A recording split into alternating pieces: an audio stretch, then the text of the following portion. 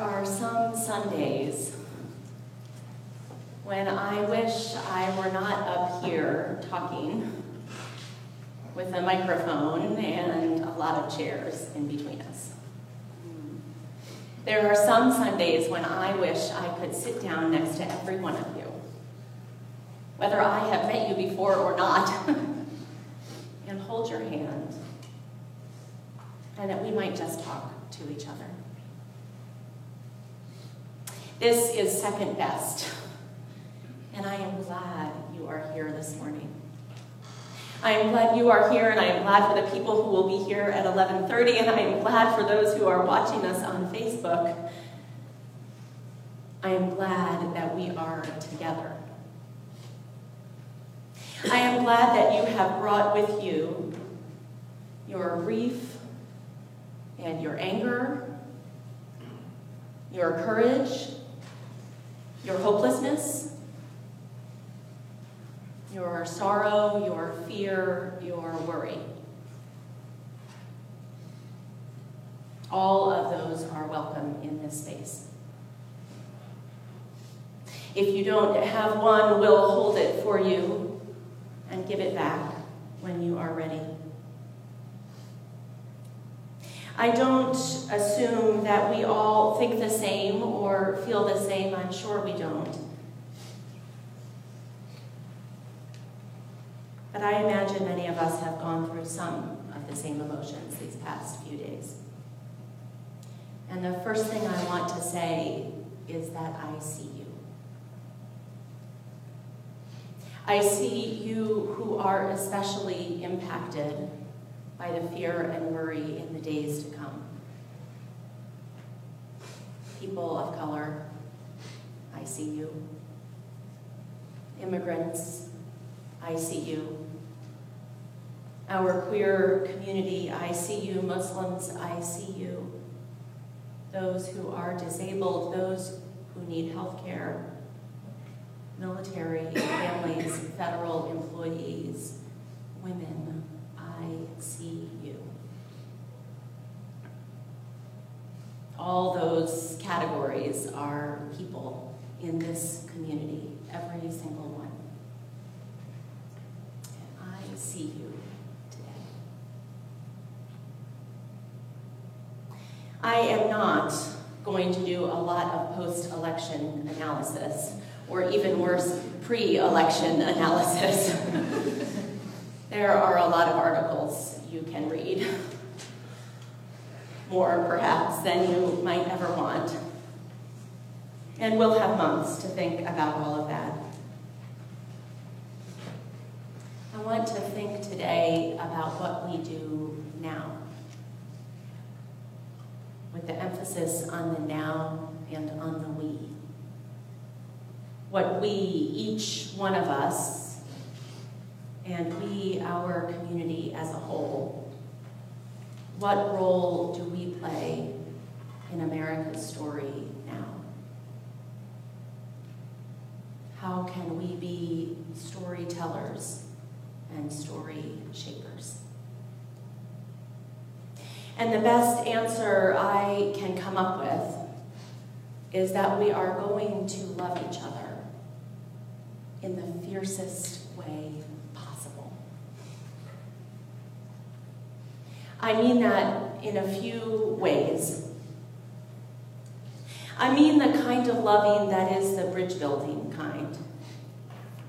I think it is a mistake to reduce the Trump vote to a single block.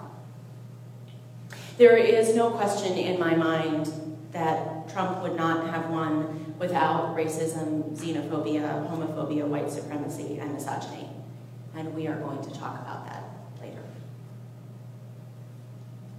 But I believe he also wouldn't have won if a large part of America didn't feel left out of decisions, unrepresented and unlistened to.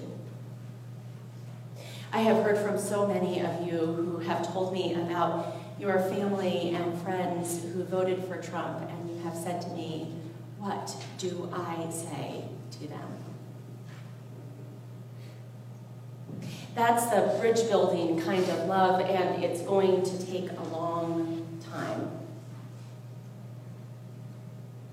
But I do think it has to happen. I think there's a kind of listening that needs to happen. I think in some ways there's an opportunity now as we look at some of the violence and hatred already spewing into our country around us. There's an opening there to say to those we love, surely this is not what you wanted. Will you stand with me against it?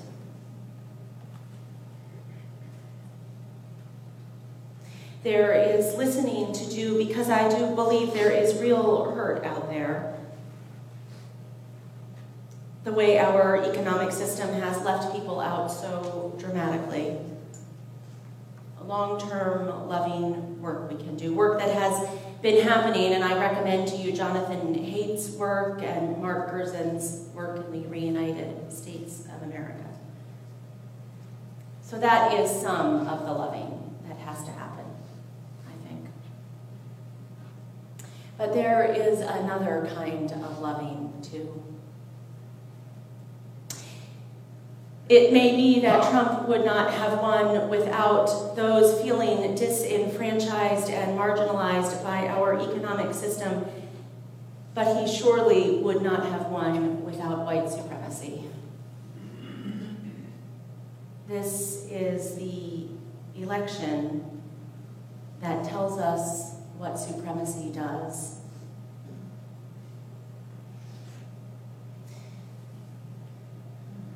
And so I am not calling today for unity as a country. I am not calling for unity across all viewpoints. I am calling for the kind of fierce love that is resistance. The gift of this election, perhaps, is that finally white people are the victims of white supremacy too. We have a chance to look our country squarely in the face, to look at our racism, our misogyny, to let go of the pretty lie that it is a thing of the past, to rip the veil off further, to have the hard conversation, to see what the history of this country has wrought. It calls for a fierce kind of love, and you can see it starting. The activists and the progressive leaders rallying together, peaceful, nonviolent protests and resistance, 10-point plans for how to prepare. The activists are getting ready. The truth is that we don't know exactly what to prepare for. I doubt that anyone really knows what a Trump administration will look like for this country. And yet, we are called to prepare anyway.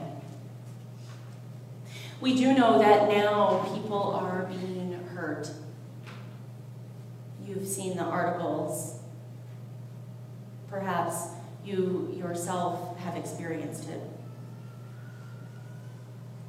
Permission has been given for the kind of overt racism, misogyny, and xenophobia that we haven't seen in a while here.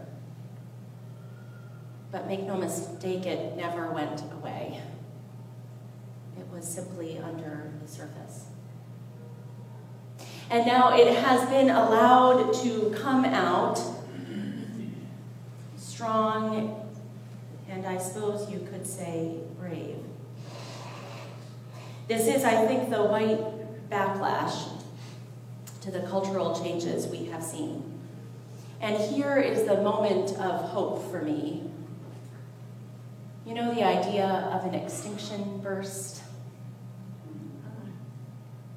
This could be an extinction burst. This could be the death throes of white supremacy, but only if we make it so. Only if those of us who have been supportive from the sidelines or caring but quietly and nicely so as not to disturb, only if we rise up together and say no more. Not in my name. Otherwise, we are looking at an operatic death. It takes far too many scenes to die. There's an article going around about how to talk to your children after the election. And there was a line in there that I needed. It really was how to talk to yourself after the election. The line said to tell your children that they are about to see a wave of love and resistance like they have not seen before. We are called, friends, to be the Rebel Alliance, to be Dumbledore's army. We are called in this moment to change the story of America. The truth is, America has always had two stories. There's the story of America's dream, America the Beautiful. And there's the story of the white supremacy and hatred upon which our country was built from its foundation. And I speak as a white person now, we have ignored that story too long. And now we sit here. So it is our turn to join the resistance. There's a third kind of love we are going to need. We are going to need to love ourselves and each other. We are going to need to love ourselves so that we can survive. I look for that to people of color and queer activists who know how to survive, who perhaps saw this coming, who knows what it feels like to live in a country that may hurt you. Amaha Casa, founder of African Communities Together, said this: "I'm exhausted, sad, and scared. Life just got a lot worse for me, the people I love, and the African immigrant members of my organization. But if millions of enslaved Africans who lived as human property, and tens of millions of my people in Ethiopia who live under totalitarianism, and hundreds of millions of undocumented and displaced and colonized people who live without any country to call their own, can survive and take risks and fight back and win, then we, with all the legal protections and institutions and wealth and technology we have at our collective disposal, can do no less. Resistance and resilience."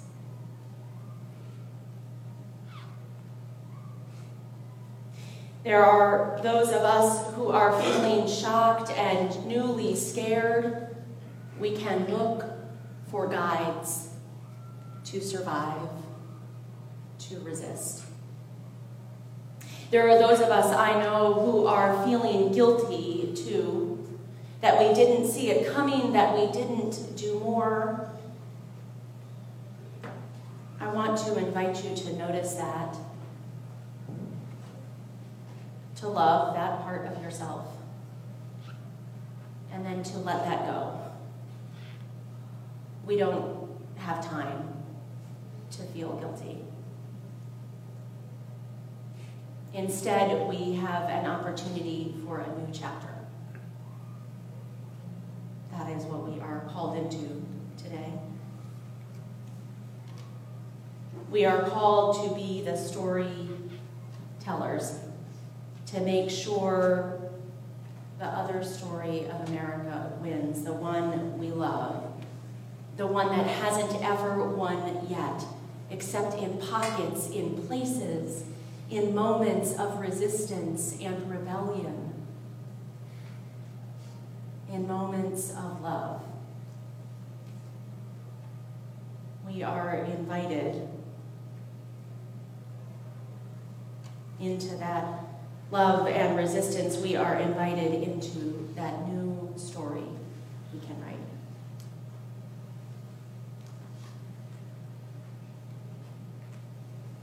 I was nervous for this morning, worried about finding the right words, and I'm sure some of them have been right for you and some have not. That's the way words go.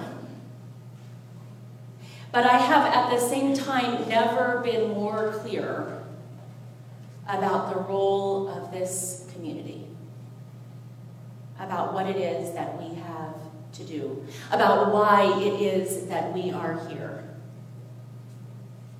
Listening to Laura read our statement of purpose this morning, the words took on new meaning to me.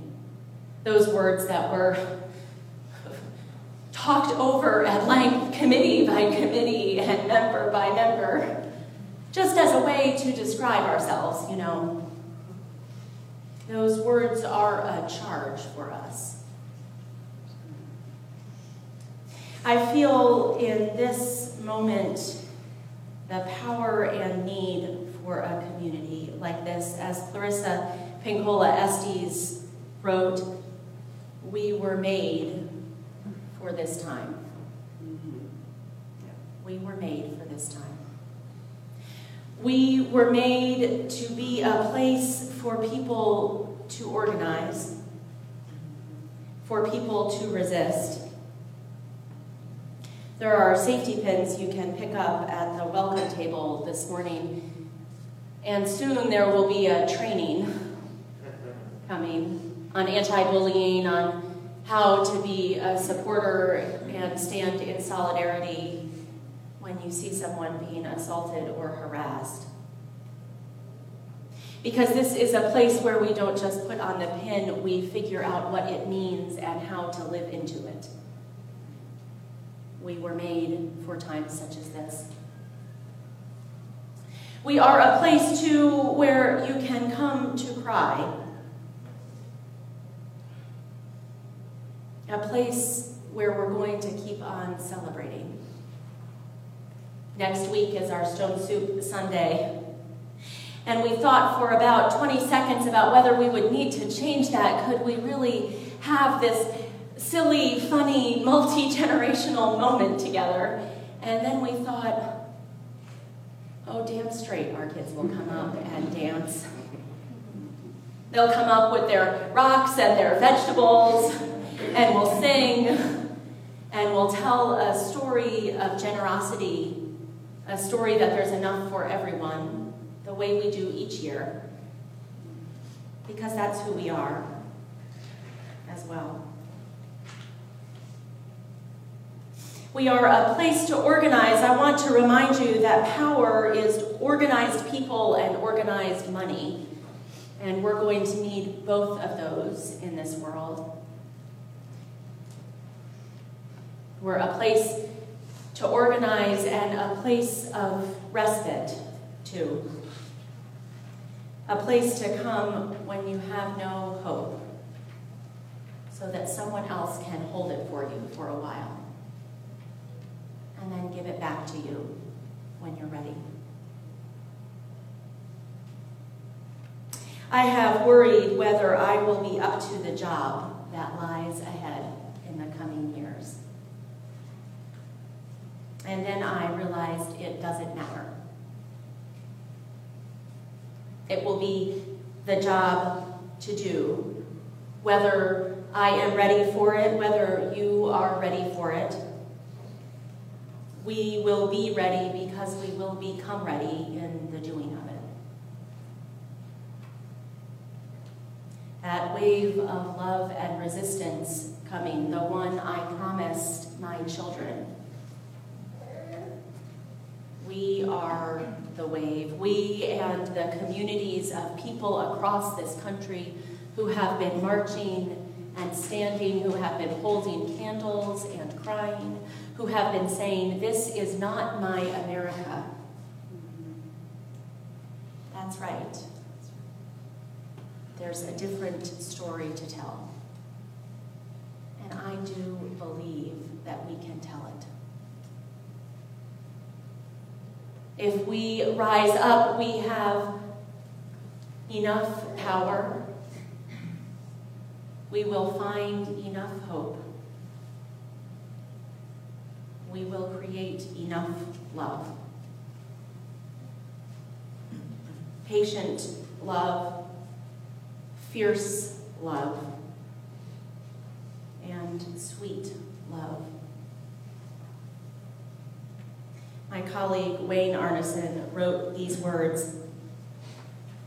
I repeat them to myself as needed. Take courage, friends. The way is often hard, the path is never clear, and the stakes are very high. Take courage, for deep down there is another truth. You are not